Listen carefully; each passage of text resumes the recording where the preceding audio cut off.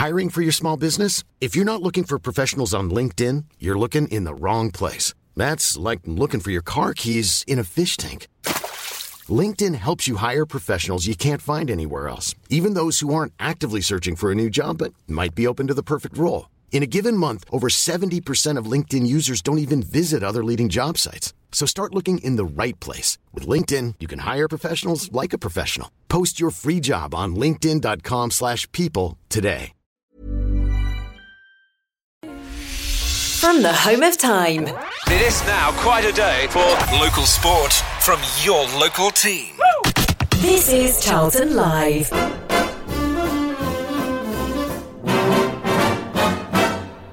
When the red robin comes bobbing along,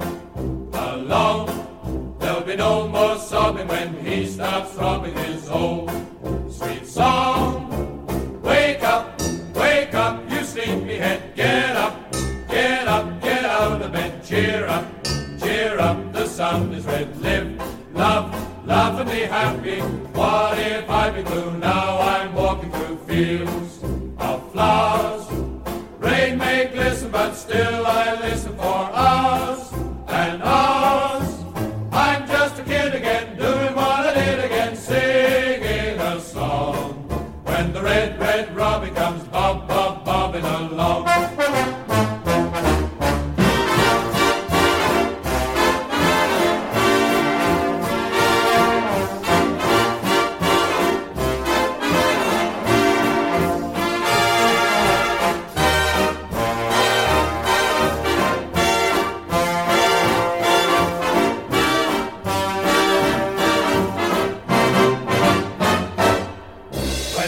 Red robin comes bobbing along. There'll be no more sobbing when he starts throbbing his whole sweet song. I'm just a kid again, doing what I did again, singing a song. When the red robin comes bobbing along. When the red robin comes bobbing. When the red robin comes bobbing along.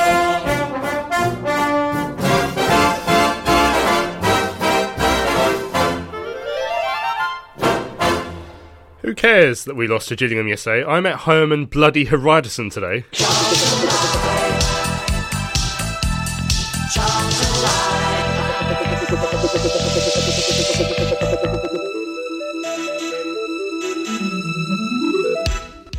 So a very good evening to you and welcome to Charlton Live here on Maritime Radio and what's been a very special day here at the Valley. My name is Louis Mendes. Joining me in the studio to look back at yesterday's defeat against Gillingham briefly and of course today's excellent Legends United game at the Valley is the grand old man of Charlton Live, Terry Smith. Are you right? Evening, yeah, it's fine. I didn't realise we'd signed another double-barrelled player. Bloody Haridason. Bloody Haridason. Yeah, well, yeah. Bloodied and battled after some games back in his heyday. Absolutely, yeah. Cool. My word, we could do with him back. Yeah. as we could with most of those that were out there today. Yeah, well, in fact, I asked Carl Robertson, out of all the legends he'd like to have signed that were on the pitch today, I asked him if he could sign one of them for today's team, and you'll find out. Yeah, you'll find out later on during the show which one it is. The second voice you hear there, Mr. Tom Welling. How you doing, Tom? Good. Yeah, not too bad. Yeah, today cheered me up. Yeah, exactly. Yeah, so perfect. Needed today, didn't we? Yeah, yes, perfect. Did, yeah. Perfect Philip after yesterday. Should we ask everybody else that same question? Who, if out of the legends that were on show today, if you could sign one for today's team, who would it be? Oh, God, that's an easy question, or is it a difficult question? Well, for you it's easy. Yeah. Herman bloody Haridason. Yeah, but we'll see. So on tonight's show, we will look back at yesterday's 1-0 defeat at Gillingham. Hearing from Carl Robertson, we're also going to, of course, cover today's Legends United game. 25 years back to the Valley coming up in December, and 25 years of the Community Trust being celebrated today. So, of course, we want to talk about those moments. We've got some quality interviews lined up for you. We're going to hear from no less Carl Leaburn, of course, Michael Bennett, legend, Scott Minto, legend and TV presenter, and of course, I mean, how could you have a Legends game without Clive Mendonca coming up and having a quick chat with you as well? So we're going to hear from the man. I mean, if you ever, I think if you say the name, the words Charlton Athletic to you, I think, and people had to name one player, I think over the course of history, in recent history, they'd probably definitely go to Clive Mendonca. Depends on the age of the person, but yeah, I get your point. Yeah, so we get to hear from him later on the show. We're also going to hear from Jason Morgan, the CEO of the Charlton Athletic Community Trust, and him and obviously Keith Peacock and everyone involved in today's game. Very proud of how well the Legends game went off. But there is a defeat yesterday at Gillingham to talk about first. Let's get this over and done with. Tel, you were there. Tom, you weren't there, but you followed at home, so you both got to share in the misery. Yes, yeah. Well, I think Tom basically got it from our misery, I think. Pretty much. And it was a strange game to commentate on. It really was. I mean, I'm not a huge fan of going to Gillingham anyway. And no one is. Well, it's just one of those games that I never really look forward to. Do you know what I mean? Of all the games we play and all the opposition we come up against, for some reason, there's a sense of foreboding when we need to go to Gillingham. So the day starts off fairly depressingly as it is, and then of course yesterday it just got worse. And do you know, after about 10-15 minutes, and we did, you know, not rip them apart's probably a bit overstating the case, but we were all over them in that first 10-15 minute period. You had the Josh McGuinness chance that went straight to the keeper's legs. Could have put it anywhere else in that 6-yard box. It was a great move to set him up in the first place. Hit it straight at the keeper, and then 3 or 4 times after that we got in great positions and squandered the chance. And it just had that feel about it the whole day, and it just got more frustrating as the afternoon went on. Tom, watching from afar, did you get that feeling as well? Yeah, it's funny that you say that, Tel, because it's credit to your commentary, because that was exactly how it came across as well. I was listening and sort of settle down, and you hear those 10 minutes, you think, oh, this is good, here we go. And then after 10-15 minutes, I suddenly thought we haven't scored any of those chances, and I'd started to get worried. And we got to half time and we hadn't scored, and it just felt like you could just sense that there was going to be something. They would get their chance, and if they took it, well, we've seen that we've struggled to come back from that, and that's exactly what happened. Right, so we want to know what you guys have made of yesterday's defeat at Gillingham. You can email us, studio@charltonlive.co.uk. You can tweet us at Charlton Live. You can head over to the Charlton Live forum. There's a thread on there for tonight's show. We want to know, like I say, we're going to concentrate on yesterday's game first, and then we will go on to the Legends game. I'm sure you've got plenty to say about the Legends game, and you can contact us about that as well. But like I say, if you want to contact us about the game, studio@charltonlive.co.uk. Tweet us at Charlton Live forum. Let us know what you made of yesterday's defeat. What did you make of Carl Robinson's comments after the game? What did you make of the performance, the players? Is there any individual player you want to pick out for praise or anything like that? Let us know via the usual methods. I think quickly before we get going, we should listen back to Terry and Greg commentating on the defeat. These are the highlights of yesterday's game at Gillingham. Touch to De Silva, inside it goes to Forster Casket, goes back out to De Silva, crossing halfway, ball down the line looking for Ricky Holmes. Oh, and he's won it there, he's ridden the challenge, and he's in on the corner of the penalty area, Ricky Holmes. They'll cross it into the centre, it's a lovely touch, McGuinness, straight to the keeper, Fosu, can he strike it? McGuinness does, again a ricochet up in the air, and Gillingham survive, and I'm not sure how. Oh, McGuinness should score for me. He's hit it straight at the goalkeeper in the end. Wilkinson, no, he's leaving it for Clare, right-footed over the wall, and Amos touches it onto the bar. It's a free header from Zakuani, but he's offside. I think he was offside as well, but I think Amos was caught. I think Amos wasn't expecting Clare to take it. He was all ready for Wilkinson, and he's caught flat-footed. Just tips it onto the bar in the end. He got away with it a little bit. Header's back, and it will actually fall for Billy Clark. Shooting opportunity for Clark. Draws it straight at Zakuani. Hits it again. And it's comfortable for Holy in the end, but another little chance there for Yes, little ball finds Holmes, who finds Fosu. Shooting opportunity is Fosu into bounty onto his left foot. He's been brought down, has he, by Zakuani? No, it'd just be a corner. I think there's 2 challenges, one from Byrne where he got the ball. Again, I think Zakuani brought him down. That's what I saw. I think that's a penalty. I think Byrne might have got to the ball, but Zakuani definitely took his back foot away as he went to pull the trigger. Chase O'Neill just hammers it in the air, and there is the half-time whistle here at the Priestfield Stadium. Holmes is a good ball. Holmes can turn. Holmes in the penalty area onto his left foot. Ricky Holmes finds McGuinness. Saved by Holy, might come to Fosu. Cleared away by Zakuani. Good to score and how again. Charlton haven't scored again. Again, you've got to give some credit to the keeper, but we should score again there. Lacey chips the ball forward. It'll be headed away by Pearce. The second ball will be won by Wilkinson. Heads back to Amo. Can bring it forward to his left. Finds Clare.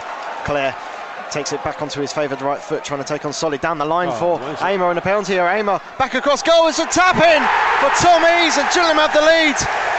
A carbon copy of Tuesday night with a space in behind the fullback. Amo picks it up, ball across by Ease. They had a simple chance of just tap time. Quite how Amar was given that space in the penalty area is absolutely beyond me. Just ran into space, nobody went with him. Simple ball to pick him out, and then he's only got one job to do and pick out a striker, and he's done that comfortably. Quickly taking corner, Solly in the penalty area, crossing Barrett at the far post, heads it back across, cleared off the line by Byrne. Oh, we're knocking on the door. Cleared away there. De Silva. Now De Silva knocks it into the box. Bowers there, Pearce is there, Pearce centre, McGuinness is in the box. Cleared away, Konza. Oh, what a save. Konza again. Oh, and another save. Out to McGuinness. McGuinness, De Silva behind him. Holmes behind him. Oh, that's the final whistle anyway. Charlton succumbed to a 1-0 defeat. Succumb we did. Defeated at Gillingham yesterday at Priestfield by 1-0. I mean, we're going to hear from Carl Robinson later on in the show anyway with the interview after the game. But I tweeted out a couple of his lines, specifically that we should have won because we had 5 or 6 clear chances, and we heard those chances in that highlights there. We had chances, we didn't take them. Comfortably, we should have got. I'd say, clear chances is a debatable one. We probably had 2 or 3 clear chances. I'd say 3 absolute nailed on certainties. 6, we had about 27 shots on goal, I think, totally. But 3 should, the 2 Josh McGuinness's, one arguably Ezri Konza's. I think the more frustrating bit for me was we were getting into positions and not pulling the trigger or trying to, whether we were trying to score a perfect goal or trying to get it into the penalty box. But we had, players in opportunities or in shooting opportunities edge of the penalty area and they weren't taking them. We weren't really maximising how poor Gillingham were, and they were poor. They were up for it. I think, as Tom said earlier on, after the first 15 minutes, they sort of grew in confidence because we hadn't scored. And I don't want to put Gillingham down necessarily, but that was probably their cup final today. It was against geographically their closest rivals, and they were up for it after. So if we'd have got even one of those chances in the first quarter of an hour, I think we'd have gone on to annihilate them. Yeah, it's almost a cliche that Josh McGuinness had that massive chance after just 5 minutes, and he should have scored. And if that goes in, then the floodgates are wide open. You'd have thought so, because they obviously tactically realised that we were getting in and around them, or in the midfield, and getting behind their defence, and they changed it exactly the way Plymouth changed it. If you remember, when Plymouth sat back, they squashed the gap between the midfield and the back four. So we couldn't physically get round them. They were allowing us to play across the halfway line and back and forwards to the goalkeeper. Their 2 strikers were pressing. They, got to give them some credit for that. But it didn't allow us then to get in and amongst them, in and around them, or round the back, and we didn't have an answer to it. You weren't there yesterday, Tom, but you were there down at Plymouth, where it was quite a similar game whereby we had these chances and didn't take them. I mean, in terms of when games are going like that, when we're not taking the chance, what do you think we can try and do differently to try and shake things up? Yeah, it's a difficult one because, and again, listening to the commentary yesterday, it sounded a lot like the Plymouth defeat and not like the Wigan one where we were picked apart by a better side. I think what's frustrating is in both Plymouth and yesterday, we've had chances. So it's not like we had to do anything differently at 0-0. We just keep plugging away because sometimes it's not going to be your day, but 9 times out of 10 you're going to get that goal, and like Terry says, you're then going to, floodgates are going to open and you're going to go on and get a comfortable win. When that doesn't happen, and I think our biggest issue is when we go a goal down, I don't know if it's a mentality thing or if it's a structure or what it is, but we need to find a way of then picking this team apart, because all teams are going to do it, particularly against us.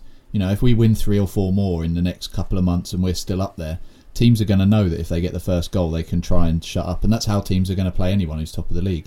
At the moment, I'm not sure how we do it, because we've got lots of creativity up there, but it just doesn't seem to work. And we fall behind and we start to go a bit more sideways. When I was watching the highlights today, the kind of generic commentator for that just said it's all a bit slow, the build-up from Charlton. Now we're 1-0 down, and we need to try and keep that mentality and keep our pace up, because when we do that, just because we're 1-0 down, that shouldn't change the fact that we're a good side going forward. There seemed to be a clear change in the game after about, like I say, that first 15 minutes or so, when we started like a house on fire, and then after that it just slowed down in that first half. I say they just sat deep. We play that possession football because we like it and we're patient, and I'm sure the possession stats will look fantastic. But most of our possession was in that period was done around the halfway line. And we were having midfield players, and even at some point Josh McGuinness coming really deep to pick the ball up. And then there's nowhere to go because they've covered everything behind you and in front of you. So, we I don't know what the answer. I mean, there's part of me thinks we just need maybe get somebody else up front with Josh McGuinness, another big lump and sort of play to the strengths that we're being played against. Like Plymouth did it. They had two quite, as I remember. Anyway, I'm trying to remember the players they had up front. Oldham tried to do it. Southend tried to do it, and were less successful, obviously. But yesterday you had the two guys up front for Gillingham, who, in fairness, put the shift in up front and closed down. Didn't give us a lot of space at times when they needed to, but most of the time just allowed us to play across the back and back towards Amos, and that just what it does, it just builds in the frustration. It then gets to the fans, because the fans get frustrated. We haven't scored when we were on top, and then we're not creating then as many chances over the next half hour, so fans get worried and frustrated, and that's normal, and that sort of transfers itself onto the pitch, I think. And it just was an horrible day. I think that also builds confidence for the opposition, because they see us passing it around, but if it's not going anywhere, it's just going to make them think, right, we're doing the right thing. We'll just let them do it. We'll let them do it. As you say, the fans are then getting riled up, and they're just sitting there thinking, right, this is working in our favour, because they're getting more and more frustrated. They're going to maybe lose confidence or concentration, which is what happened for a couple of the Wigan goals, and then they can pounce, and that's what happened again yesterday. Other than the Gillingham goal that was ruled out for offside after Amos had tipped the free kick onto the crossbar, Zach Ioane headed it in, he was in an offside position. It really was a bit of a lull in the rest of that first half, and then sort of 5 minutes before the interval we had a decent penalty shout when Fosu went into the penalty area, went down under pressure from Byrne and Zach Ioane. Did you have a view on that, Tel? Well, when it at first viewing, when I saw it in real time, I thought it was a penalty, because you saw Zach Ioane's leg go out, and it looked like Fosu had, as he was pulling the trigger, hit Zach Ioane's leg. Whether that was him hitting the leg or Zach Ioane hitting Fosu was difficult to tell, but it looked it to me at real time anyway. We had one in the first half as well, again on Fosu, where he went down under a challenge in the penalty area. I think it's one of those. That one was more, if it's anywhere else on the pitch, the referee probably gives a free kick, but in the penalty area, it's not going to happen. You think he went down quite easily then? Yeah, maybe so, but then, I mean, how many times did it happen all over the pitch in that game, with the referee giving free kick after free kick for apparently nothing? Because it's an easy out, but in the penalty area they're more inclined to think, oh no, I'm not sure, so I'm not going to. Yeah. But I thought the Fosu one was a fair shout. The second one, sorry. Yeah. So despite what Sky Sports were reporting at half time, it was 0-0. They were reporting a 1-0. They didn't realise that Zach Ioane had been chalked off. We had the huge chance again at the start of the second half, and again it's fallen to McGuinness. He's fired it at the goalkeeper again. Now, after the Plymouth game, he was getting sticks. Since then, he had that run of goals. I mean, he's a striker. He's going to have, every striker's going to have a game like he's done yesterday, where he's going to miss a few chances, isn't he? Yeah, and again, that's why it goes back to that Plymouth game. There are a lot of similarities to it. Obviously, you want your striker to put away every chance he gets, but realistically, especially at this level, that's just not going to happen. What you want is to not have to rely on that one person. You want other people to be able to weigh in as well. And obviously we had the Ricky free kick and a couple of other chances. Fosu had one in that first half. But yeah, everyone's got to take collective responsibility for both winning, losing, scoring, defending, everything. The amount of work Josh does at the back that doesn't go unnoticed either. So he's going to have days where he has an off day. What's unfortunate is the 2 times that's happened, he's had 2 or 3 clear chances in both games, and we've gone on to lose both games. So obviously it's going to stick out and people are going to notice it, but he's won us a lot of points in not just the last few weeks but last season as well, so he is going to have these off days, unfortunately, and that's just the way it is. Now, it was only 2 minutes later that it's almost like a carbon copy of one of Wigan's goals on Tuesday night. Evans, Gillingham get down our right, their left, and get behind the full back, and there's no one there stopping Max Ehmer to square it, and it's an easy tap in the end for Tom Eaves, but it's frustration when you see a goal like that. Again. Yeah, I mean, the Tuesday night one, I sort of understood is probably not the right word, but that all stemmed actually from Ricky Holmes not getting a free kick when he should have done. He got pulled back clearly. Hair, didn't he? Yeah, pulled back clearly, right in front of the referee who waved it away. He got the ump, went sliding in, nearly took out like player, ball boy, dug out the lot. And was then, of course, that left Solly hopelessly exposed on that right side, and they just danced around it. 2 players just went past him, cross goal. Yesterday's one, a bit more difficult to understand, because Amar came from the central midfield, drifted behind both Solly and I'm not sure Ricky Holmes was on that side at that point, but anyway, whoever was on that side just drifted in the space behind, and we were pushing up. I don't know if it was O'Neill who passed the ball into his path, but he was just left unchallenged. He just waltzed into the corner of the penalty area, picked up the ball, and he almost couldn't miss the striker that was in the middle. I mean, that guy was a big lump anyway. Was it Eves? Eves, yeah. You couldn't miss him, and Eves pulled away, ball to his feet, easy tapping. And that's the worry thing. How did Aimer just drift into that space unchallenged? It was bizarre. I mean, do you think that's because of the way we set up, that we don't officially have two wingers, then therefore they're not going to officially be tracking back to join up with the fullbacks? Well, normally I'd probably agree with you, but Aimer was in the centre of midfield, so it wasn't a winger's responsibility almost, because I think the wingers, or the right back and whoever was playing in front of Solly at the time, I can't remember, at that particular phase of play, probably had them in covered, but Aimer just drifted in from the middle of the centre of midfield. So then you've got to be looking at, what is that, Forster Kaski's man? Is it Cash's man? Whose man is that? And should they have been the one running with him to stop him? Because if all you needed was somebody to run with him, as we'd been doing most of the game, stopping them from. Because let's face it, apart from that free kick and the goal, there wasn't a great deal else for Amos to do. Not really. In terms of this statistic now, Tom, every time we've gone behind, we've gone on to lose this season. What do you make of that? That's my biggest concern. I said it on Thursday's show as well. I think our inability so far to come back from being behind and our seeming lack of putting a plan B into operation are both the biggest worries. Tuesday, obviously, I was disappointed like everybody else, but I thought it was maybe, we came up against a good side. It was a one-off. I just didn't expect at all to lose yesterday. I thought we're coming up against bottom of the league. It's a chance for those players to put things right, and we've seen what the mentality of the players is like, or heard about what their mentality is like about wanting to right wrongs and perform well, and it just didn't happen. And when that happens against the Gillingham side, who I don't think they'd won a game before then, that starts to make me worry, because if we can't get back from a 1-0 losing position against them, then obviously that gives confidence to everybody else in the league that if they can just get ahead, what's this side going to be like? So yeah, it is a big concern. It's not a crisis. We're still up in the top half of the table. We've still won 5 of our first 8 games. It is still largely a pretty good start, but it's just a little creeping concern, coming into Bury at the weekend, that we don't want to start getting on a slippery slope now. We need to rectify it and quickly. Now, when we made our first change with sort of midway through the second half, we brought Joe Dodu on for Fosu, and obviously that means that he's going to go and play on the wing, stay within the same sort of formation. I mean, do you have a view on that? I mean, is there? I mean, Carl has his favoured formation that he prefers not to change if he can get away with it. And do you think that can hold him back in some cases? Do you think that would have made any difference yesterday? It's difficult to know whether it would have made a difference had we gone, let's say 4-4-2, for example. I did say that you get the opinion that we should just have another lump on the sideline to beat the centre halves up and just launch it in there. But that's not the style of football that Carl wants to play, clearly. On the other end, you had Dodu come on, and even when Carl and Hergrant come on, they both went wide. And that made little sense to me. It's not my favoured situation. I'd much prefer Carl and play up alongside Josh McGuinness. And then if we have to go route one, you've got a better chance of making it work. And we did go route one a few times, and it was just coming to nothing.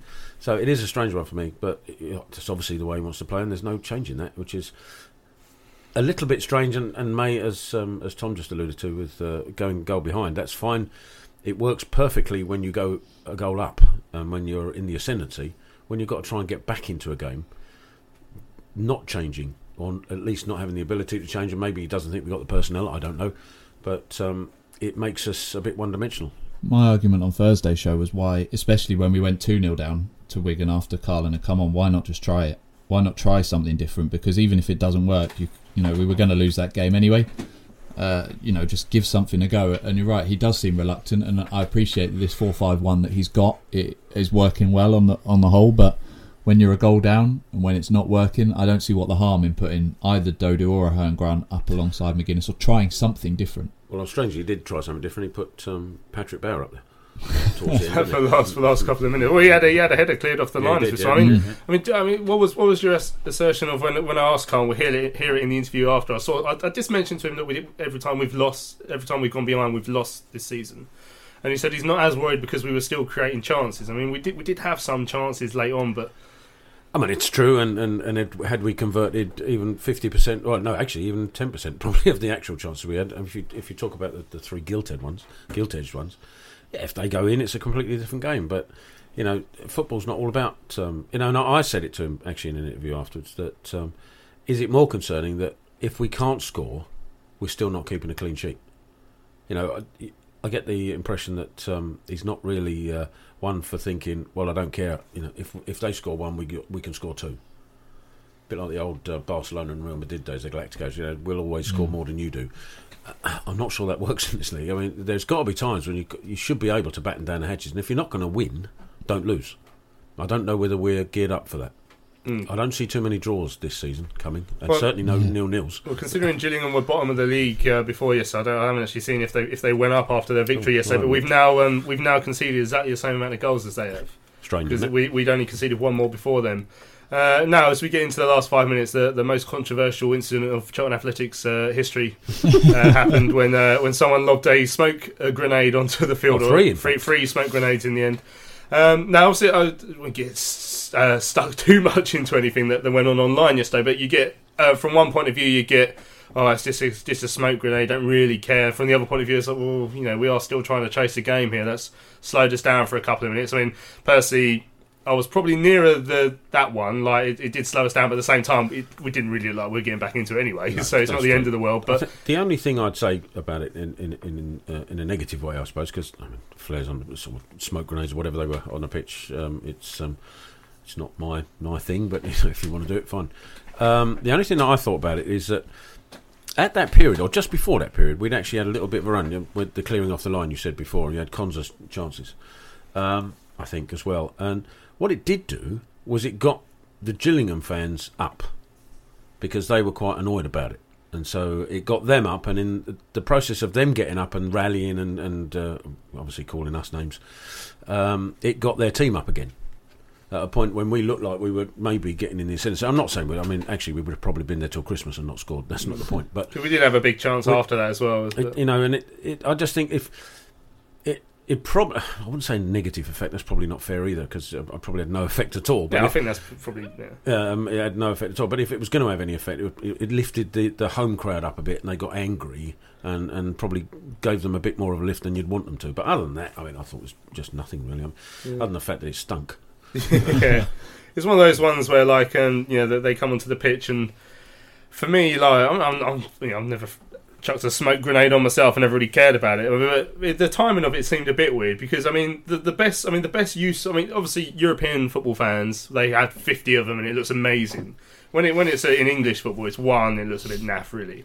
But when it's timed right, the best smoke grenade photo I've ever seen was when Man United had scored an away goal at Man City late on, and there was all these Man United fans in this smoke and the players and stuff, and it looked amazing. Just the timing of it, hey, we're 1-0 down, hey. Well, I think it's probably a case. They probably brought them thinking, expecting us to celebrate a win, and so therefore the flares would have accompanied a victory, and you could get that. That's all well and good. So probably towards the end, they're thinking, well, we ain't going to win this in a million years, and I'm not taking them home. So we had, 9 minutes of injury time, but even during that, we didn't really create much. Did we? A couple of corners, perhaps, and first defeat to Gillingham in the league since 1929, as our in-house statistician knows. I was going to say, you need to stop with those. Yeah, exactly. I already mentioned that yesterday. It's got to pack that in. It's a bizarre. It is a bizarre stat. We also, the other stat I worked out is that actually this season and last season, the first time we've played them in consecutive years since 1935. We don't play them that often. It's a very rarely contested fixture, but we had a bit of a design over them. It's a bit like Charlton Millwall. They hadn't beaten us since 1929. It was quite impressive, but that's gone now. We've only lost 4 times. Well, now 5. Up to yesterday, it was only 4 times we've ever lost to them, I think, and 5 now. We've beaten them 14 times, I think, and drawn 12. So we normally we do quite well. Although I don't remember that. Do you know what I mean? It must have happened. Well, the 1929 game, you must have been there. Obviously not. I think I was ill that day. I don't ever remember enjoying myself down at Gillingham, so I always think when I saw that stat, it surprised me a little bit, because I only ever remember not being very happy down there. And I've been there a few times to watch Charlton, so maybe I was just unlucky, I don't know. Right, let's have a listen to what Carl had to say. He came out to speak to him. We did loads of interviews. This is the one with myself after yesterday's game. Carl Robertson on the defeat at Gillingham. Carl, a defeat here at Gillingham. What did you make of today's game? Should have won. You can't go away from home and miss 4, 5, 6 chances. Everyone in there frustrated. I think our effort was there. You can clearly see that. Our job was to make sure that we create chances, but we have to take them. And that's people, when you say chances, people automatically just look at your striker. Even from set pieces today, there was opportunities for us to easily score. They carved us open once and scored against the run of play. We're disappointed, frustrated, and we've let people down. We should have won. It's as simple as that. The reaction for when you go a goal down, every time trying to come behind this season, they've gone on to lose. It makes it more difficult, but as you say, chances still missing. But when you go behind, if we didn't create any chances, you'd say, well, where's it going to come from? We from the goal, I think we created 4 chances inside the 6-yard box. In fairness to the players, not many of them missed the target. The keepers had the best game I've seen him play for a long time. I know he's got man of the match, but I thought the goalkeeper's man of the match today. I think if you look at the amount of times we hit the target, it was ridiculous. Listen, we're not trying to dig out Gillingham in any way, shape or form, but we were by far the better team here today, and it's just silly things, stupid things that we have no control of. For games like today, where you wish you'd have the likes of Ben Reeves and Mark Marshall available to bring off the bench to try and change something. Listen, you look at the likes of people like that quality, that you know it's going to be difficult, and not when you've got young players coming on as a bench. But it's the way we've gone. It is what it is. We've got young players who were trying to blood into the first team. I don't think any of our subs over the last 3 or 4 weeks have made an impact when they come on in some ways, so it's a little bit of a disappointment for us, because they should be coming on, the talented they've got, and do something different. Mark Marshall's back out run today, Reeves has been out run today, Harry Lennor's been out run today, so you all them players aren't too far away from coming into the squad. They're not going to be maybe thereabouts as a group massively sort of very quickly, but we know they're getting back to fitness. But play like that and you win games. It's as simple as that. And that's the frustrating thing about it. If you offer that performance, the most team up down the country today, and just showed the chances, you go, yeah, we'll take that. 5, 6 gilt-edged chances, and we just didn't take them. There was an appeal for a penalty just before half time when Tariq Fosu went down. Yeah, it's a penalty, but like I can harp on about if, buts and maybes. That's not really probably the case in some ways. I'd much rather talk about what we had control of ourselves, and it was the chances. But yeah, that was a penalty. It was clear for everyone to see. He's gone through Tariq to get the ball, but we didn't get it. That's the way it is. Ricky Holmes picked up his 5th booking of the season, so you're going to have to be without him for next week. The referee just apologised for the booking. He said he didn't think it was a booking afterwards. He reacted too quickly, and he's literally just come up and apologised to Ricky. He didn't. He said, "I'm sorry for the booking. I hope it doesn't affect anything." And Ricky said, "Well, I'm suspended now," because Ricky threw the ball towards the floor, but towards where it was, not away and he's been told the referee that he made a mistake there.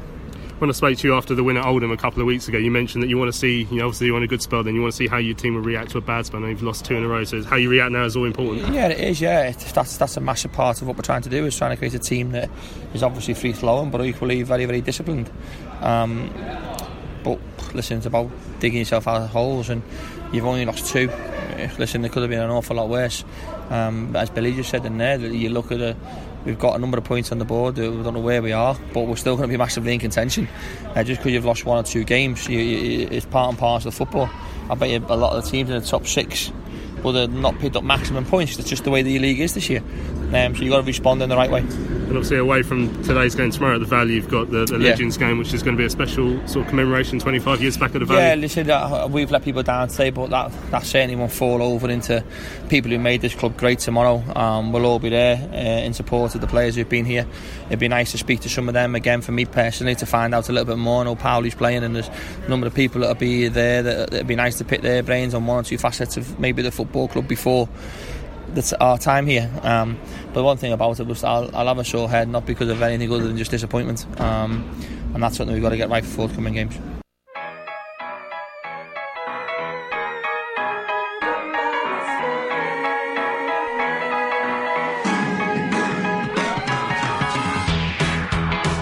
Catch and sees, but McCovey's line, he's gone for it, Oh, what a goal! Oh, what a goal by Ahmed Katsi! Oh, that's almost at the halfway line. Unbelievable strike. That is outrageous. Right footed. Well, he saw Alnwick off his line. What a goal.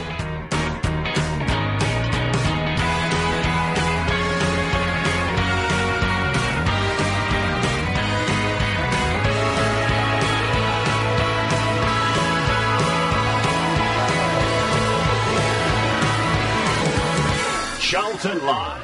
So welcome back, Charlton Live here on Maritime Radio, discussing yesterday's 1-0 defeat at Gillingham. We just heard there from manager Carl Robinson. Tom, what did you make of the manager's reaction? Because I mean, I'd like to say, I'll tweet out some lines, and he gets some stick after a game like that where he talks about the chances we've had, because of course we haven't taken them. What do you make of that? He's got a point, hasn't he? Like we've all talked about, we did have chances. I think what you want to see from your manager is how you're going to put it right the next week. He's one of the things we criticised him for, or sort of explored before he became manager, was his excuses that he looks for, and he hasn't really done that. So I think that's obviously a positive. For me, it's all about looking at, as we said on Thursday's show after Tuesday, and what he said in his press conference there, how we bounce back. And I think you asked him that question there, and he was quite honest about that again as well. So I personally, I had my doubts when he came in. I think I've made it clear through the show that I'm warming to him. I think he's very honest, he's very open, and I think, you get the sense that he's not going to let his players, slack off. He's going to get working on them and look to put things right as soon as possible, which is obviously, as a fan, what you want to see. Because I know, as Bob Liscombe just said, I don't think that I saw the same game as Carl yesterday. Thought we were poor again. Terry, we've got plenty more tweets that have come into at Charlton Live. Yes, indeed. Jonathan Ackworth's tweeted us in. He's got two, actually. I want to see Carl make changes for the Berry. Drop Solly, he's awful. 4 out of 10 again. Weak link. Drop Big Josh, play the youth. Simple as that. We need Akinfenwa. A quality striker is on fire with Wickham. Yeah. I mean, the point about Solly, because I saw someone else tweeting that yesterday as well. Someone tweeted that last week. I mean, do you think Solly's struggling at all? I think it's a bit unfair. You're right. There's another one here. Anthony Pentance said Solly's been in decline for about 4 seasons. He played Konza at right back. We'd also be stronger defending set pieces. I don't have a problem with Konza going right back, by the way. I don't think it's a bad shout at all as a cover. I think it's a little unfair because yesterday that guy came from midfield. It's not Solly's man, so he shouldn't be. I don't think he could be criticised for the goal. The one on Tuesday, as I say, that first one, he was left hopelessly exposed by Ricky Holmes going in for a lunge. That he should have been on his feet and helping his right back out. So I think it's a little harsh, personally. Yeah, I think just because the way we set up, we don't. I mean, officially we do have wingers, but they're more forward than perhaps traditionally. So perhaps Solly doesn't get as much cover as he should be getting. I said that in the week. I think whilst I agree, and particularly going back to Tuesday's game, I think De Silva, for example, didn't have his greatest game on Tuesday night, but I think through any goal that we concede from wide, our fullbacks are going to look overexposed because Fosu and Holmes get forward so much and the support just isn't there in the same way. I think Kashi and Forster-Caskey could perhaps do more rather than supporting the two fullbacks and push out and help a little bit, but I agree. Solly recently, you've got to look at the goals coming from that area and say, right, he's got to take some of the responsibility, of course. I think he's been a brilliant right back for us over the years, but I don't know, maybe he needs a rest. But I do think that lack of support obviously plays a part, and I think that would be the case for any right back. I've got some other tweets. Yeah, we have Max St John Brown. Max CFC has tweeted us. Need a striker that can get us a goal out of nothing. McGuinness isn't that player. Carl also needs a plan B because plan A won't always work. And that comes back to the point, really, doesn't it, about whether we're too rigid within our one formation and whether, I mean, do you look at that bench and think, well, there isn't really much you can bring on? And there is the likes of Ben Reeves and Mark Marshall to come back, but even then they'll probably slot into the same formation, I think. So it'd be a case of, well, it's not quite working for Tariq Fosu today, let's chuck on Mark Marshall and see what he can do. I feel like that'll be more the case. I think he's very much built this squad around that 4-5-1. Even the players, the thing is with the players you look at now, you could bring either Dodu or Ahern Grant on up front. You could switch things around there. You could bring one of Kashi or Forster-Caskey off and change the formation in midfield a little bit. So you've got options there. Konza obviously can play in a lot of different positions. You've got Aribo who could play more attacking as a midfielder. So, I'm not saying we're blessed with talent, and we know we've not got the biggest squad in the world, but I think there are players there that could adapt to different things. I think Carl's reluctance to play any other formation is perhaps the bigger hindrance at the moment. Yeah. Anthony Penton tweeted us in, felt really positive last weekend. I now feel like it's same old. We always blow good opportunities just like in cup games. Well, that's the thing. I mean, I think Carl, in fact, I spoke to Carl again today about the Legends game. He's quite interesting. He's talking about how up until a week ago, everyone was saying how well we're doing, and now it's all changed again. We saw frustration on Twitter yesterday, and frustration in the ground, I'm sure, as well. The message boards, everything, and we're all feeling down after a defeat. I mean, it's amazing how quickly that feeling has turned around, and it is 2 defeats, isn't it? But that's how I'm feeling when I was on the train home from Gillingham. I was thinking, I was even dreading coming here today to do the show. So I just want a day off from talking about Charlton. But that's how a couple of games can make you feel. I think if we were in any other division, it might not be quite so bad. But I think everybody knows that if you're going to win this or get out of this league, you've got to put a run together, and you can't slip up like we did yesterday. Losing to Wigan, probably a team that are going to be there or thereabouts, if not walk the league. Reminded me very much of us when we won the League One, Wigan, under Chris Powell. They had a steel about them as well as a little bit of class. So that's one thing. But to lose to Zurich, if you're going to put a sustained and promotion bid in, you can't be losing to Gillingham. And that's, I think, why it feels so bad, because we had high hopes of the side that we've got, because they're good players and they played well in the first opening period. But yesterday felt like, as a little bit what's been tweeted in, it felt like a step backwards. Do you know what I mean? Yeah, and now it's sort of a case of how you react to that, because we were talking to Scoop on the way down the stairs after the game. Obviously, it took him about 50 times to get his stat right, but basically, he said he kept telling us how no team has ever got promoted after losing 7 games. And it took us about 20 minutes to work out he was talking about automatically and not just ever. But three defeats now already early on. That is not the sort of form that will get you anywhere near those automatic promotion places. Unless the division is particularly poor. Yeah, but are we looking at ourselves as? I mean, I've said all season really. I think we're playoff challengers. We're not automatic promotion challengers. I think that's probably fair, especially after seeing Wigan on Tuesday night. I think they've got to be there or thereabouts. But you look at Wigan and how they played against us, and then you see that Shrewsbury beat them 1-0. And I think looking at the reports of that game, they did it exactly how we're not doing it, by just defending for their lives and nicking a goal, and being prepared. They were probably prepared to draw that 0-0. They'd have been quite happy to draw that 0-0, but as it turns out, they went up the other end and nicked a goal, which is brilliant for them. And I think the trouble, I don't see us being able to do that, and that's a little bit disappointing. You got any other tweets, Intel? Yes, we've got Roger Trask. I'm totally gutted. 2 defeats and not 1 head slap. I need to score if we want to have some head slapping. Absolutely. And Charlton Exiles losing to Wigan. Okay. Oh, I've just lost it. They're a promotion rival, but losing to the Gills. Losing to Gills. It's put 8 games in, long way to go. But over to you, Carl Robinson. And Anthony Penton again. I can't believe Ben Reeves isn't match ready yet. I mean, is he getting ready for an Olympic decathlon?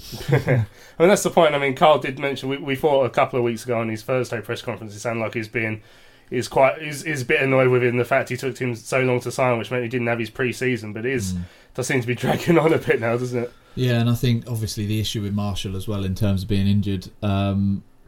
Personally, and this is going all the way back to Southend, I know we won that game, but I would have, if we were going to rest anyone at any point, that would have been the game to then have because I did think we looked a bit leggy. Okay, Wigan, beat us comfortably on the Tuesday night, but we looked a bit leggy and a bit out of sorts. And I know we haven't got a huge squad to work with, but there is some rotation available there, and obviously that's going to be added to or bolstered when Reeves and Marshall are back, and the quicker they're back, the better. But I think Carl's got to be very careful about managing his squad, because particularly in the run between now and Christmas, those Saturday, Tuesdays, they come fairly regularly. And the truth is that the 11 that have played every game or most of the games in the league so far are not going to be able to do that all the way until Christmas. So the quicker those two are back, the better. Yeah, it's not quite every game, but for example, I think yesterday was the 3rd or 4th game we've been unchanged, possibly 3rd. So yeah, and that I imagine does have its toll on the squad at some point. And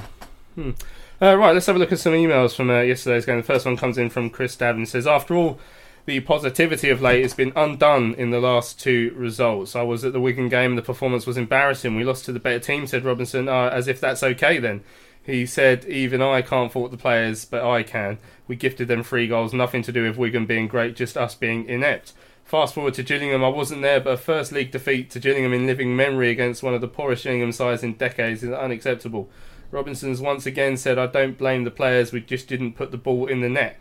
So we have umpteen shots and don't score. I'd have thought the players were to blame somehow. After Wigan, Robinson apologised to the fans. Big deal. Just as we seem to have turned the corner. Ryan Reynolds here from Mint Mobile. With the price of just about everything going up during inflation, we thought we'd bring our prices down. So to help us, we brought in a reverse auctioneer, which is apparently a thing. Mint Mobile Unlimited Premium Wireless. How to get 30, 30, bit to get 30, bit to get 20, 20, 20, bit to get 20, 20, bit to get 15, 15, 15, 15, just $15 a month? Sold! Give it a try at mintmobile.com/switch. $45 up front for 3 months plus taxes and fees. Promo rate for new customers for limited time. Unlimited more than 40 gigabytes per month. Slows full terms at mintmobile.com. Hiring for your small business? If you're not looking for professionals on LinkedIn, you're looking in the wrong place. That's like looking for your car keys in a fish tank. LinkedIn helps you hire professionals you can't find anywhere else, even those who aren't actively searching for a new job but might be open to the perfect role. In a given month, over 70% of LinkedIn users don't even visit other leading job sites. So start looking in the right place. With LinkedIn, you can hire professionals like a professional. Post your free job on linkedin.com/people today. Even a feature on Saturday's Football Focus, no less, we'd blow it. I'm sick of being in this pub league. We're Charlton Athletic. We have spent some money. Robinson said he was happy with the squad, so what's going on? Our squad is paper thin. There is no forward cover for Big Josh. Dodu is just that. I think he's saying Doodoo. He couldn't get a game in Scotland, so no way he could hack it in League One. Way too much of a step up. People have been praising Pearce, Bauer, Amos. They've been so great. Then how comes we're shipping so many goals? It's got to be someone's fault. Same old Charlton. Let you down time and time again. What do you think? I mean, let's take the last point about the defending there. Obviously, I mean, like we said, we do talk up Pearce and Bauer after the start of the season, but we have also conceded the same amount of goals as Gillingham. We conceded 11 now, I think. Yeah, I mean, as I mentioned earlier, if there should be a something in place to say, right, if we're not going to win this, we're not going to lose it either, and we don't seem, and I don't quite know how to pick it out, because you look at that back four, and as you say, Pearce and Bauer have been playing quite well, you'd say. I like Chris Solly. I know some people are saying that he's lost it, but I'm not entirely sure I agree with that. And De Silva at left back as well, who I rate. That it's tough to see where, and maybe people are right, and maybe we're wrong that it does need changing, because at some point we've got to be able to keep a clean sheet, and we don't seem capable of doing that at the minute. It's baffling, isn't it? Because even that Rotherham game that we won, we came into the show on the Sunday after that and said how well we defended. But then when you think about it, they did have that basically open goal that they missed at the start. They did have that header that they put wide. So even they had their chances then. And you think, obviously, we conceded 2 at Plymouth. We conceded a 3 at Oldham when we should have won that comfortably. So we are actually shipping goals all over the place. But as Terry says, when you look at them as individual personnel, they're solid defenders, and I think we're all happy that with the back four we've got. But I don't know, maybe it's a bit like kind of Klopp's Liverpool, exciting going forward, which is something we've said, and we've got that we're going to score more the new mentality, but obviously the result of that is that you are going to concede at the other end. What did you make of Chris's point about Robinson coming out to protect the players? Because obviously he did against Wigan and said it was my fault, apologised to the fans yesterday. He sort of said, in the interview we just heard there, he mentioned about how the players were hitting the target. The goalkeeper had the best game of his life. I mean, obviously you need to put it to the side of the goalkeeper, that sort of thing. I mean, he's a manager who tries to protect his players normally. I mean, he had that situation at Shrewsbury last season where he blamed them all. But what would you make of his general man management within the media? I think you'd expect nothing less, I would have thought. I mean, you can't come out, I think he got quite criticised, as I remember, for what he said at Shrewsbury last season. And in my view, I think probably rightly. I mean, if you openly criticise players and then ask them to go to the trenches for you, they're going to stick a finger up, aren't they? So I'd expect him to back his players. And to a certain extent, I sort of understand him because if he's right, if you're not creating the chances, then you can understand why we're you could probably have more to say about the performance as far as the management goes against. against the team. But when you're creating chances and not converting them, what do you then do? Just slate the individual for missing the chance? Is that productive? I don't know. I'm not sure it makes a difference. I don't think any of them are deliberately not scoring. I don't know. A mixture of missed opportunities, good defending because Gillingham were throwing their bodies in the way, and the keeper. I'm not quite in the camp where he had a blinder. By the way, I think we made it fairly comfortable for him at times. The one he tipped onto the bar, you had the other one where he smothered Konza's second shot, which I thought was quite good. Other than that, I thought mostly it was straight at him. Obviously, he's got to be there in a positional sense, I suppose. But I also get that I can't remember who sent the email, but I also understand. Yes, it is the player. You can't hide from the fact that if players don't score, then if you've got a striker and he misses 2 opportunities, then it's his fault that he missed the opportunities. You can't hide away from that. But I don't think the manager coming out and slagging him off would make any difference or be very productive. Right, Dan Farmer emailed in. Good evening, Dan. Says trying to stay positive after yesterday's game. 5 wins out of 8 is still good and still 6th in the league, and I don't want Robinson gone. That would be crazy in my opinion, but Robinson has no plan B when we go behind in a game, which I hope he looks at now and will hopefully change. The squad depth we all knew about. Again, yesterday no player from the bench changed the game, same as Tuesday. No Holmes Saturday, who replaces him? Cag, Dodu, not good enough. Calm down a lot now after yesterday, but we can't afford to keep losing like this if we want promotion. And he said he was off to the Legends games, 25 years. Here's to another 25 and hopes for more highs rather than lows. Thanks for that, Dan Farmer. And it's Dan's probably being the voice of reason in the case. It's 5 wins out of 8. We're still 6th and I'm still 2 points off second. Oh look, if we'd lost 2, we lost 3 games now. But if we'd lost 2, we've lost 2 back to back. One against a fairly good side, and the other one against a pub team, basically. With all due respect to Gillingham. I reckon that is with all due respect. No, you called them a pub team there. Yeah, no, fair enough. That's true. I mean it as well. If you'd have lost to them to sort of at the beginning of the season and last week, then and it's mixed in amongst everything else, you're probably not feeling quite so bad. But the fact that we've just lost 2 on a bounce after such a feel-good period, I think that's probably what it is, and it's frustration. And hopefully we can forget about it over the next couple of weeks, and we get back to winning 2 on a bounce, and we can sign this particular weekend to the dustbin. Apart from today, right? We've got another email. This is from KV Management, so I don't know who that is, but he says, just been listening to a national radio phoning with Kelly Cates and Ian Wright, so I'll be 606. Charlton fans don't know how good they've got it. They should be poor moaning Manchester United fans with their foreign owners. After all, they're only top of the Prem and beat Everton 4-0 today. I was at Gillingham yesterday and I blame Louis Mendes for pointing out our record. Here. As for Carl, is he going to send out raging animals and make sure they are not nice? That's from Cap. It says at the bottom, so that makes sense. Cap Farmer. Everyone's blaming me for the tweets, so it's not my fault. He says he felt the team were too nice yesterday. Did you get that impression at all? It's a difficult one, really. I don't know about too nice. I mean, I think we don't have the really horrible streak that I think some teams need and have. If you compare the Wigan game, if you go back to the Wigan game rather, was it Marcy?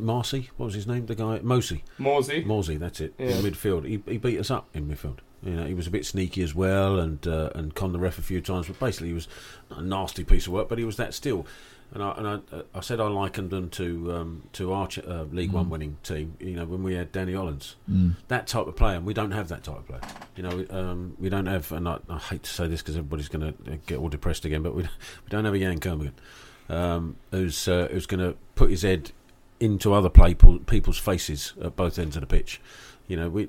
We done Michael Morrison, who did the same thing. There was nobody who was going to muck about. We got Jason Pearce who does it. Of course he does. But I think we lack that little bit of the hard edge that I think you need. I think as well, these games where we're losing by the odd goal or we can't seem to get the ball in the back of the net from our forwards. You think back to the Cardiff 5-4, the QPR game at home, the Fulham game where we were 2-0 down. Jacko, always there, always someone who we could rely on to come on, get a goal off the bench, be around at corners. We don't, and I think it was Dan Farmer said none of the substitutions really impacted the game, and we just don't seem to at the moment have someone like that. And when we're on our game, that doesn't matter. You look at the Northampton game, we could have played with 10 or 9 men and probably still won that because the players that were on the pitch were playing so well.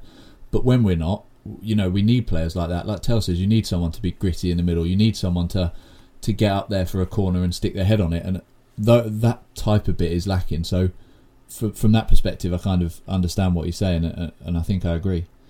Right, we're going to have a quick break in a few moments' time. But first of all, just something we heard today, Tell, some sad news about the passing of Richard Collins, a former director, vice chairman, I think. Vice as well. chairman, director. Sad indeed, because Richard Collins seemed to have been around forever, if I'm honest. He was about in the mid-80s at some bad times for the club. And was always here. I think he's been ever present. He was a fan as well. He wasn't just a. Yeah, well, I heard he was even at the game. He was at the game on Tuesday night.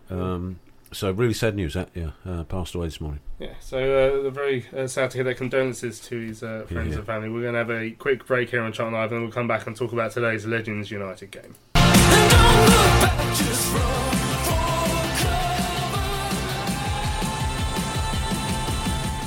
Clark goes left to Holmes. Holmes now attacking the left-hand edge of the penalty area. Goes past his man, Ricky Holmes, into the box. Chips the ball back across, looking for McGuinness, gets his head down! And there's the opening goal! Charlton with a superb start to the game, a lovely worked move.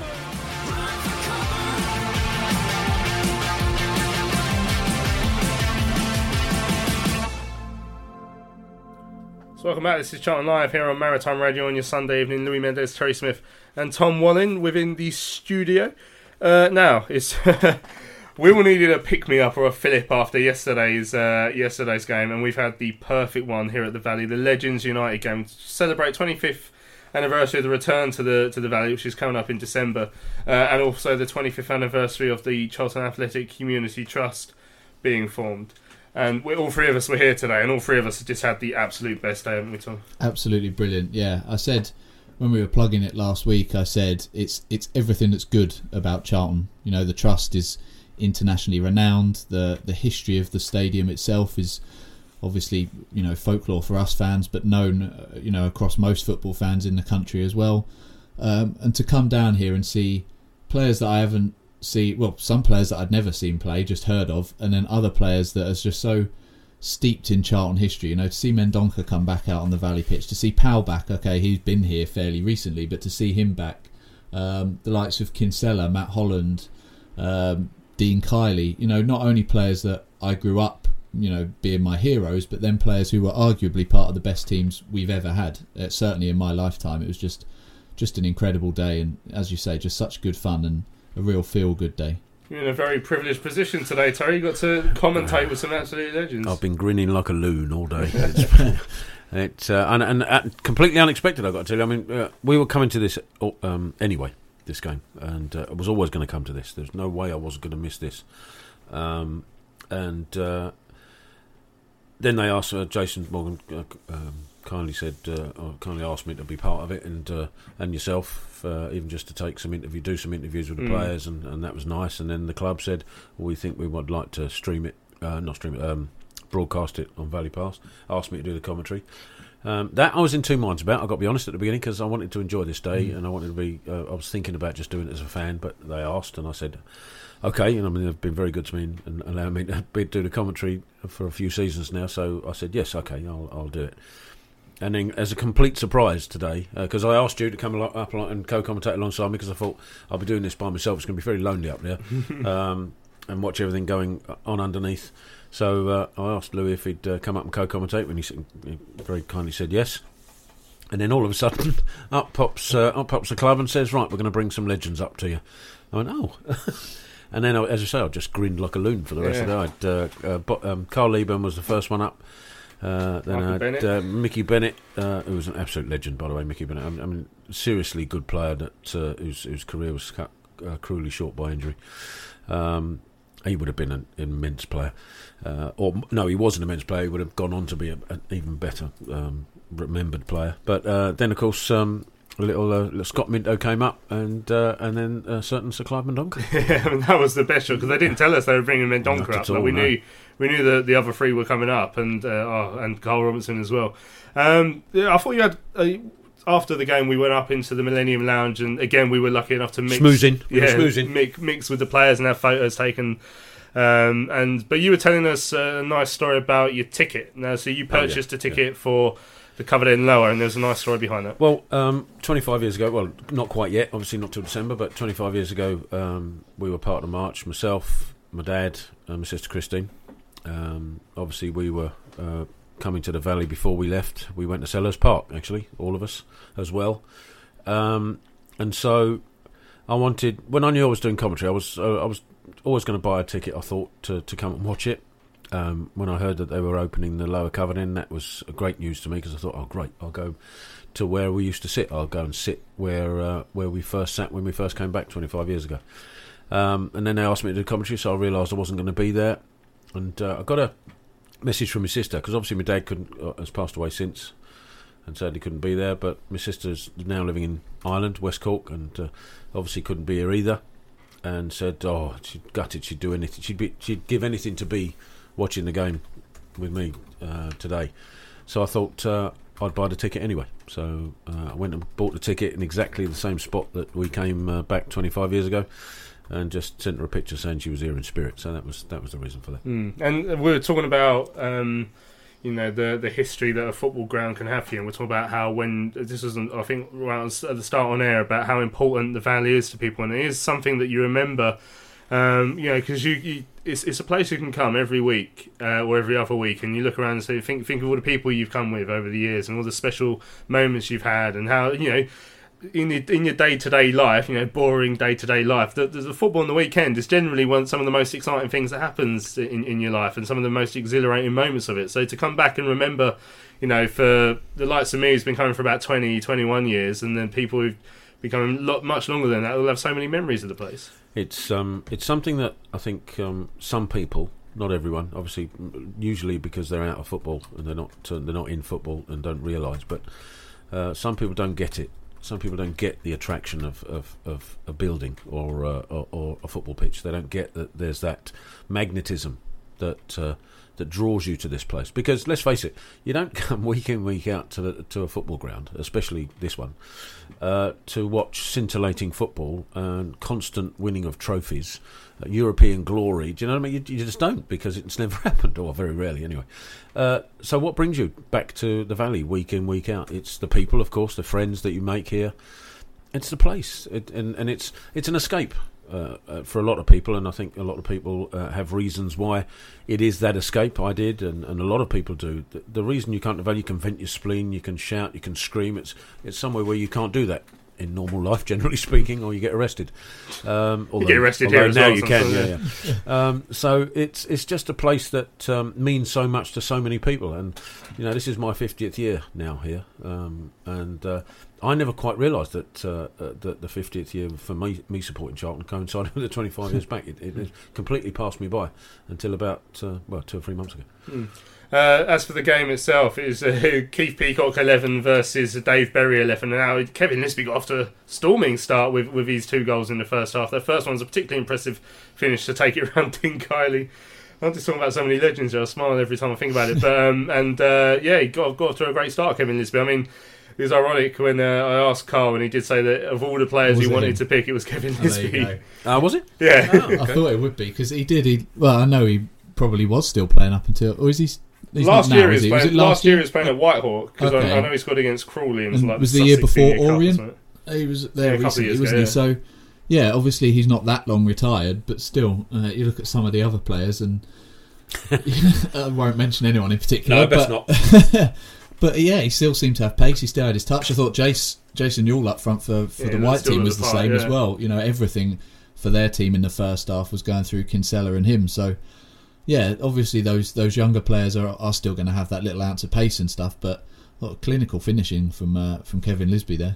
I'll tell you what, he got slated by Clive Mendonca for not taking a penalty for his hat-trick. That was good. I mean, as the game progressed, it was a 3-3 draw in the end, but there was a chance when the red team got a penalty, and it was about 20 minutes worth of deliberation as Lisbie was stepping up, but the crowd really wanted Powley. The crowd really wanted Powley to take it, so eventually Chris Powell stood up, and as you'd expect from a left back, he blasted his penalty way over the crossbar, right in the back of the cupboard. Yeah, but that was funny. And the game in the end did go to penalty. I'll tell you what we should mention, by the way, Steve Gritt's finish for that the best goal of the day, wasn't it? Storming finish, just unfortunate. It was in his own net. So I didn't see that. He slid towards the penalty spot to connect with what was a Jamie Stewart cross, quite a decent Jamie Stewart cross into the box. And Stevie Gritt slid from the edge of the D right to the penalty spot to connect with it. Brilliant. And it went into the top right-hand corner. It's a wonderful finish. Yeah, see, no, at that moment in time, I just heard a big cheer go up whilst I had my back to the pitch. So I was having a photo taken with Super Clive. Oh, well, no, there's a reason for that. It's a good enough excuse. Fair enough. Okay. Yeah. And the game went to penalties, and Keith Peacock's side won it on... and who scored the winning penalty? Clive Mendonca. Who else? Of course. Excellent moment. Right, obviously we caught up with a lot of legends after today's game, so I'm just going to play you a mixture of a few of our interviews, 6 clips from them, but they all come at once. So it's Michael Bennett, Clive Mendonca, Scott Minto. But first up, you're going to hear from one of the many legends who was on the show today, Carl Eburn. First, it's a big thank you for the people that's turned up.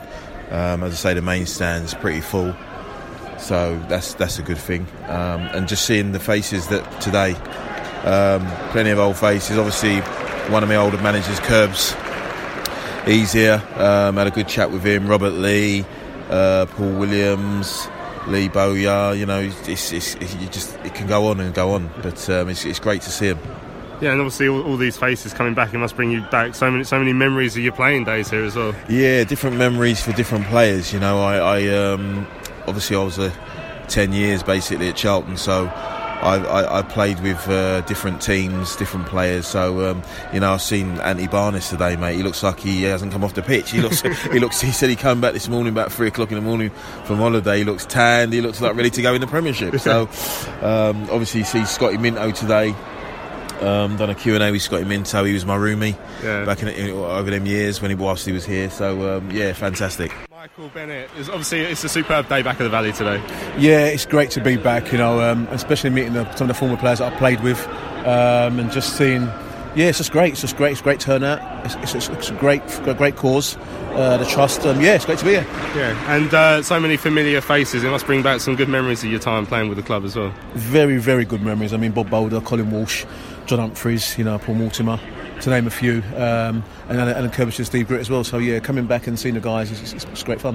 When you first started playing for Charlton, they were away from the Valley, and I don't think you were here actually when they came back. So what was it like playing without a club, without its home ground? Did you think it held Charlton back at all at that time? Because I know we had promotion during that spell, but do you think it held us back? I think for me it was a case of that Selhurst Park was the only club I knew and place I knew, so for me it was just normal. For some of the boys who'd been here and then gone there, it was hard. It was like playing away games every week. But I think with the camaraderie and the boys and got a head down, I think we got on with it. That's why we was happy to get the promotion. Scott Minto, how are you doing? It's a great day to be back here at the Valley, isn't it? It is, it really is. And I've been back a couple of times, more in a working capacity with Sky, but it's really nice to just come here relaxed and see your old teammates. You know, most have changed. I have to say some haven't changed, but most have changed. But you know, the banter hasn't. So it's been really, really good just to see people again that you know you're not going to see again for a very long time. Great memories here with the club. Great memories personal, but also great memories with, you know, those guys that I used to play with back in the day. Yeah, seeing them all again, it must bring back your favourite moments of your career here at Charlton as well. It does. I mean, I did a Q&A thing earlier, and I said, you know, the Back to the Valley game, there were 6,000 or 7,000 here, but it for me it's one of the best games and also most atmospheric games I played in my career, because I knew how much it meant to everybody, to the club. It was, I mean, I'm being perhaps a bit selfish here, and whether it's right or not is my own personal opinion, but the biggest day in Charlton's history to come back to the Valley. Obviously great things happened with the FA Cup back in the day, and also the 98 playoff final, but for me going back to the Valley was, you know, Charlton getting its soul back. So it was great to be a part of that, and I loved everything about it. I loved everything about being at Charlton, I really did. I left from school at 15, left at 24. I wrote Richard Murray a letter when I left, and he said it to me. This was about 10, 15 years ago, he said, "You're the only player that's ever written a letter." And it was a very emotional time for me. I didn't really want to leave, but I kind of felt I had to be a Premier League player at the time. Clive, it must be great to come back to the Valley today. Yeah, it was. I mean, I finally got here. As I've explained earlier, my train was 2 hours late. I was in the car for an hour, literally got into the changing rooms, got changed, I was straight on the field to take penalty, so I missed the first half. But I thought I got a lovely reception, and it's great to be back at the Valley. And to see so many familiar faces from your time here as well. Yeah, I mean, I'm really looking forward after the match to see all the lads and have a good big crack with them and see how life is now. But as I say, I was late and I've never had the chance to speak to many people really, so it'll be nice to speak to them. And obviously you're Charlton hero, your hat-trick at Wembley, no one's ever going to forget. It must be nice to see the supporters again. Yeah, I mean, that's one thing. When I left here, I always felt when I put a Charlton shirt on, the fans were with us. And I think as a player, I used to give me all. That's all you can ask for, really. The fans have always been great with us, and I really appreciate that. I was just thinking when I was looking out there, some of the players, for example, Jason Newell, still looking really good nick, and it looks like some of them haven't played for a few years. Yeah, well, you see the difference between Jason Newell. I know he does the under 21s or 23s for Charlton, so he's still involved on the pitch. Lee Bowyer looks in great nick, and as I said, Anthony Barnes, and then you've got the likes of obviously Paul Mortimer, who great touches in midfield still, but he was saying to me he suffers from his back, so he's put a little bit on. I'm looking at people like Walshy when I was young, just coming into the team, was playing, so they bring back different memories. Walshy, Curbs, Gritty. It's just great to see them all. The fans as well, obviously, for players who haven't been here for a while, a great chance to meet up with the Charlton fans again and to feel their support once again. Yeah, I mean, a great fans, stuck with us through thick and thin, and deserve a lot of credit, to be fair, and even today's turnout shows you how much it means to the club and means to the fans, so fair play to them and thank them for coming. Yeah, it's obviously the 25th anniversary of the return to the Valley coming. It's also the 25th anniversary of the Community Trust. I remember speaking to you on one of the care days a few months ago. So obviously you know that the great work that the Charlton Athletic Community Trust does as well. I mean, I think, as I said before, I think they've always been a lead in this area, and I spoke to Jason Morgan earlier on about the work they're doing, and obviously they've expanded out throughout more Kent, so I've always said that they're forward thinking, they lead the way really, and I think other clubs are following their lead, so fair play to them. The protests have happened over the last couple of years, but where do you see the club now? I mean, you're just shaking hands with Carl Robertson as he replaced you on commentary there. I mean, do you think he's the man to take him forward? I do. I really do. I think what he did at MK was great. I think he would have learnt a lot as well. You don't always learn as a person as well as a professional when the good times happen. It's about when there's bad times as well. And obviously, it was a difficult season when they got relegated. So I think he's got. It's a goal, It is a goal. He's got MK Dons up. He's experienced relegation. He knows this division really well. He's better manager than he was then. And I just think he's, without doubt for me, the person. If he's given the support on every level, then I think he can get Charlton back into the Championship, which is what I am hoping for, because when I first came back into English football from doing La Liga, I said to the guys at Sky, any Charlton home game is mine. I'm doing it. And unfortunately, I think we lost 3-0 against Ipswich. The Middlesbrough game was a real crazy game because, we were sort of on the verge of going down, Middlesbrough on the verge of going up. There was all the protests going on, and it was quite sad to see in many ways, but somehow produced a fantastic performance. So, I'm desperate for Charlton to get back into the Championship so I can cover them a bit more.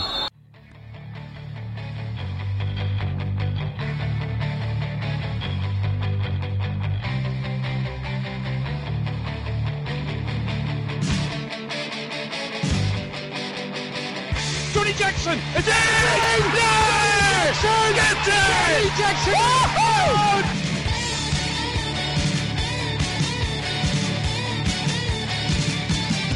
Charlton Live. So there we go, just heard from a plethora of legends, really.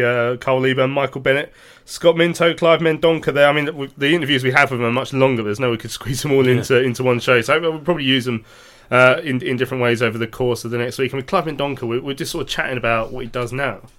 It's incredible to think that he's finished his career, and just because of the era he was in, he's in that era where you have to go back out and get a job again. and he's back working at the car factory like he was before. Yeah, it's sad, and you could probably go back quite a few players like that, and who if they were playing now would probably be a house on the Costa del Sol or wherever, in some island somewhere. They'd all be millionaires. It's just it's a little bit sad, and even more so when you think of someone like Clive, who's comfortably a better player than quite a few of the ones earning squillions now. So, and that's not just him, by the way. Isn't it? Look, like Paul Mortimer and Paul Walsh and these sort of players, and you'd think, well, if they were playing now, good Lord, how much money would they be on? Yeah, and of all the legends that came back today, was there anyone that particularly caught your eye? I was excited to see Herman Hreidarsson. For me, it was Mendonca, because I think my first game was 96, 97, so I saw him play 2 or 3, I don't know how many times, but not a huge amount. And obviously only being 6 or 7, I don't have that many memories. So to actually see him again was great. I also thought Kerbishley, at first when I thought, he's looking a bit slow, understandably, but he had some nice touches and sprayed the ball around nice. So it was funny to see him. So obviously I've only ever seen him in the dugout, so that was good as well. But yeah, it had to be Mendonca for me. He was the one. It's a real tribute to Keith Peacock, who went around organising these players, that he managed to get so many to want to come back today. Yeah, and I think pretty much everybody said the same thing. So when Keith Peacock rings you, you don't say no. So when he asks you to do something, you just have to say yes, because he's such a lovely bloke, and he's so Mr. Charlton, and everybody wants to do everything they can for him, and of course the trust as well. So both with Keith Peacock and Jason Morgan on the case, it was always going to work, wasn't it?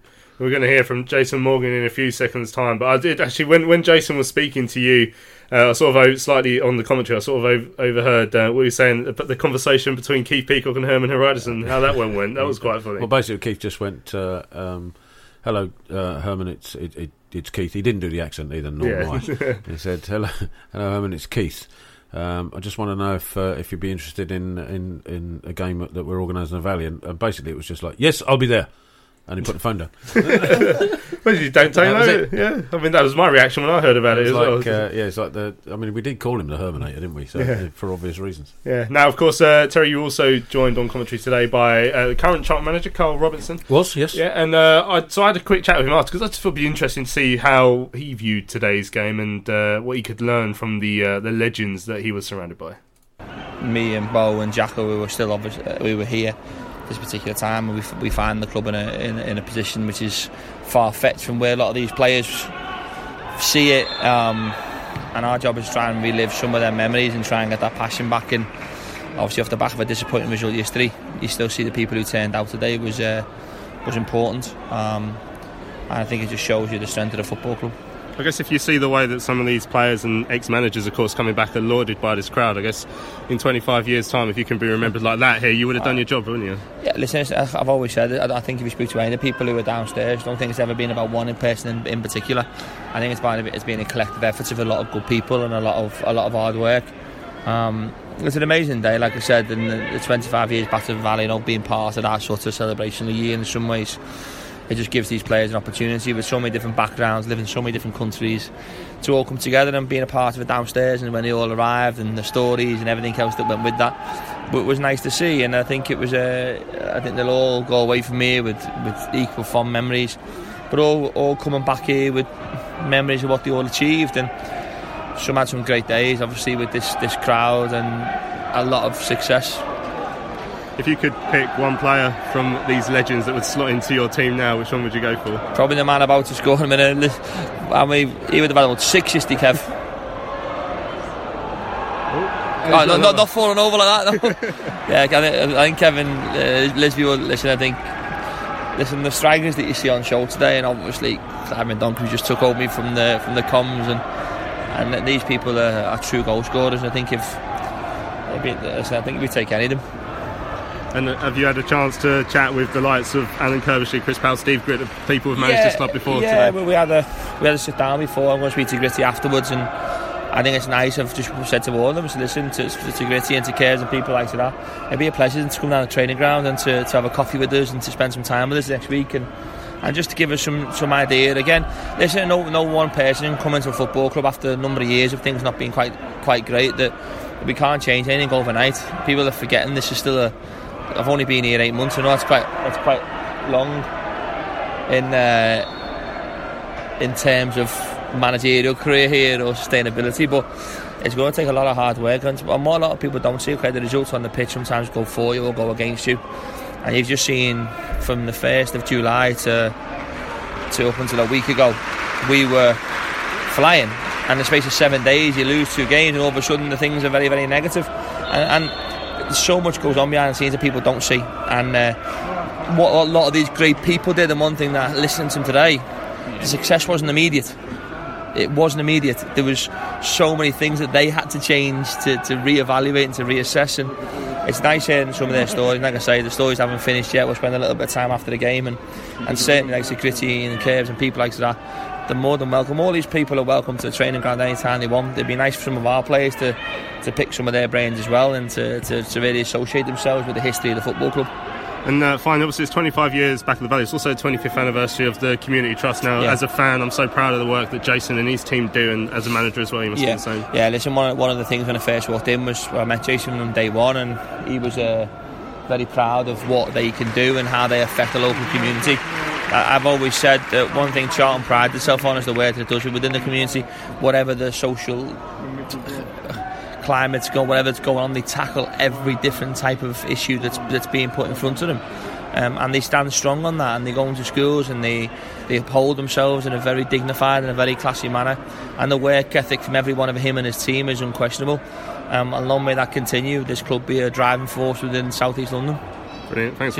So there we go, that's Carl Robertson on today's Legends game. I was just asking him if he had a chance to speak to the likes of Alan Curbishley, Chris Powell, obviously Steve Gritty, have all taken turns managing this club. We saw him talking to Curbishley, didn't we, when we were in the Millennium Lounge after. I'm sure that, if anyone could learn from people who've done it, been there and done it before, can't they? Absolutely, no question about it. Especially in this league, by the way. You head towards Chrissy Powell for that particular request, don't you? How'd you get out of this poxy league? Curbs and then Gritty, obviously. Well, Gritty to a letter. Gritty managed to got Brighton to survive in the lower reaches, so he's been down at this sort of, obviously, but even lower than this. So he'd be worth a chat. When we get to the Championship, then he can call Curbs and Gritty up, and then and ask them. Yeah. And then when we get to the Premier League, I think Premier League is just Curbs. Dowie, then, isn't it? Oh yeah. Right, we had a few emails in about today's Legends United game. We're going to hear from Jason Morgan in a few moments. Brian Cole says the Legends game took away most of the disappointment of the 2 losses. Well done to all involved. It was a pleasure to be there today. Cap added, a shout out for the community lads, especially Matt Phillips, who runs the Walking Football Mornings at Eltham Goals on a Tuesday morning. So that's all work that the Community Trust are involved in. Now, Mark Newbury says, evening chaps, totally loved today to see so many legends. Was a great trip down memory lane. Fantastic to see Sir Chris again with his smile lighting up the valley better than any floodlights could. Choosing a legend to put into our team today is almost an impossible choice. Dino was a fantastic keeper. Simon Webster was a really underrated centre half, but was steady as a rock and couldn't be intimidated and could put the ball away from a set piece. I couldn't choose between Kinsella or Holland in midfield, and up front Super Clive Mendonca in his prime is the first name down on the sheet, but personally John Humphreys is a player I would have back in the side. Athletic, raking runs up the line and immaculate defensive abilities. I sat boring Mrs. Chef with tales of each player and what they'd done in games for us, especially the playoff final winning ones, and how my mother always had the hots for Sasha Illich. Loved it. It says not forgetting the upbeats either today. Always good to see those guys at any time. I don't know if Mark Newbury's mum's seen what Sasha Illich's the sort of shape he's in now.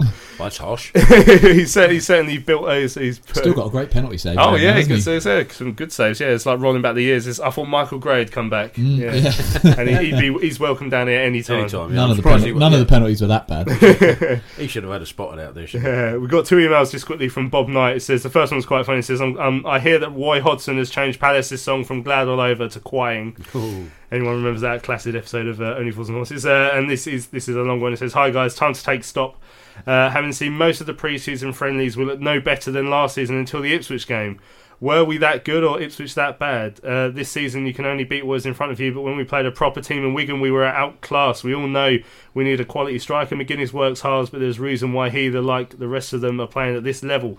The step up, this setup is one-dimensional. Playing 2 in front of the back 4, and then the number 10 coming back means our striker is 30 yards adrift of the rest of the team. Solly's criticism is unfair. If you look at the wingers' lack of tracking back for the overlap, Holmes plays well going forward, but when the ball is knocked past him, he gives up. Kashi and Forster-Caskey are stuck in central and don't help wide. We're lightweight and too short in height across the whole team for this level, meaning we get bullied.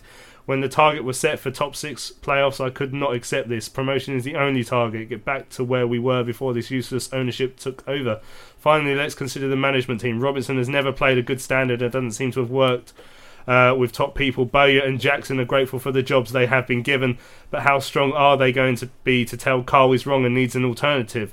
My fear is that the best we will underachieve will be mid-table, with a list of excuses of a small squad of injuries driving more fans away next season.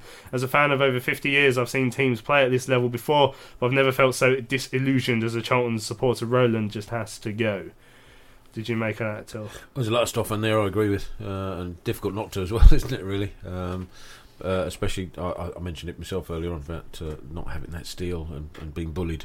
I think that's genuine, and it is a worry for me. And as is squad depth, I think we've all said that over the period of the last 4 to 6 weeks. That our first, arguably 13, 14.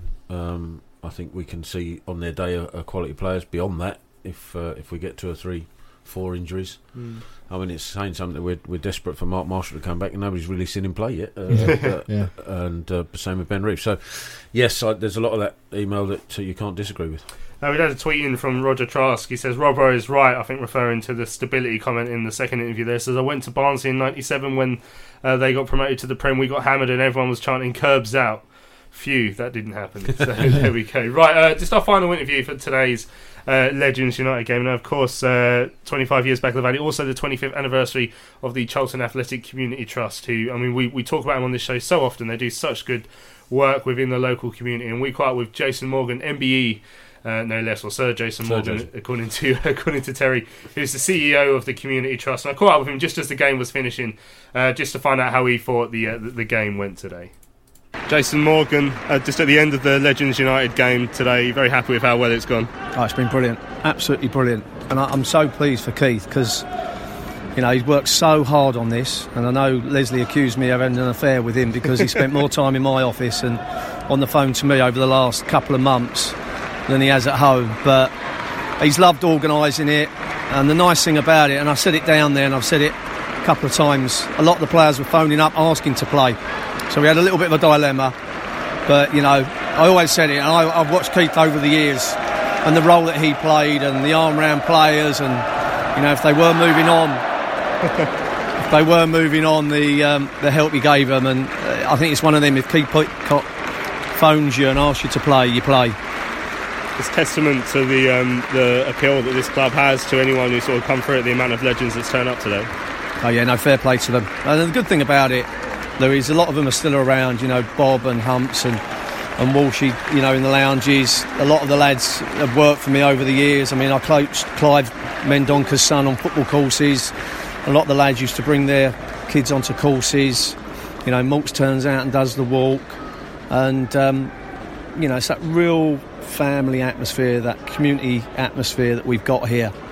And I think that's why a lot of them, I was around Curbs' house yesterday sorting his tickets out, and I think that's the nice thing about it. It hasn't come as a challenge.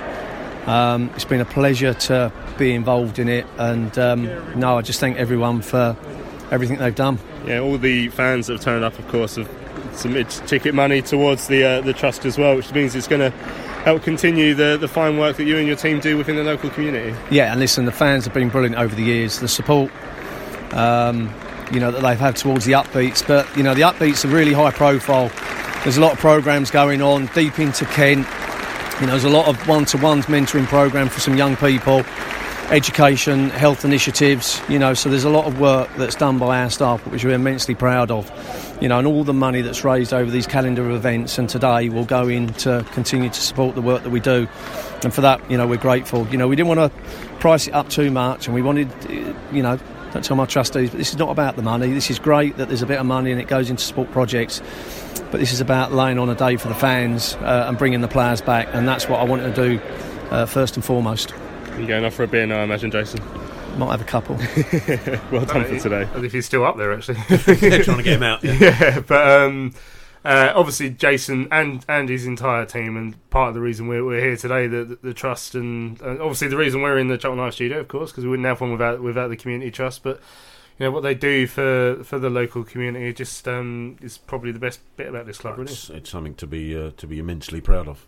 From start to finish, they're just an incredible bunch of people, and everybody that works at the trust and behind the scenes.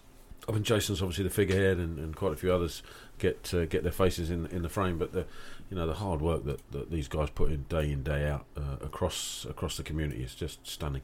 And something absolutely we should be proud of. Yeah, and it was, like I say, testament to the sort of the aura the club has around it, that people were so glad to come back and celebrate a fine day. And that afternoon we just had up in that crossbar in the Millennium Suite will sort of go down long in the memory, really, because it was so good.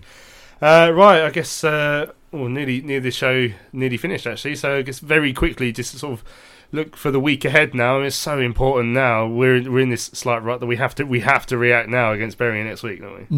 And the good thing is we haven't got a Tuesday this week, have we? So no. A full week on the training field.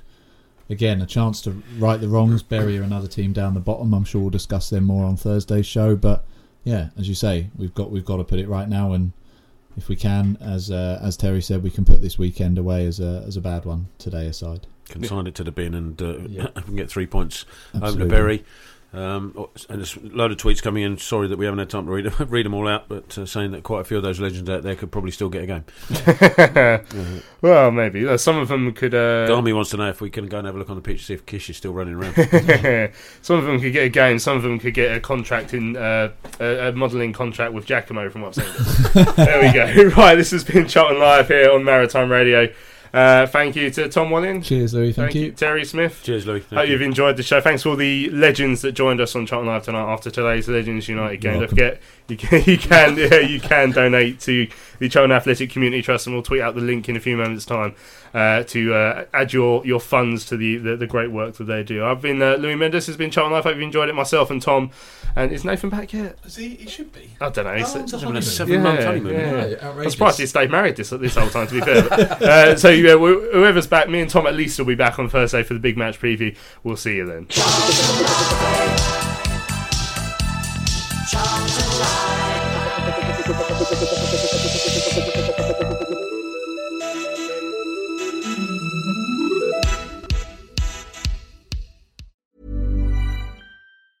The secret to summer-ready skin is here. Osea's #1 best-selling Undaria Algae Body Oil, clinically proven to instantly improve skin elasticity and transform dry skin to silky, soft, and unbelievably glowing. Its signature scent of freshly squeezed grapefruit, cypress, and mango mandarin transports you to sun-kissed summer days. Get healthy, glowing skin for summer with clean, vegan skincare from Osea. Get 10% off your first order site-wide with code GLOW at OseaMalibu.com.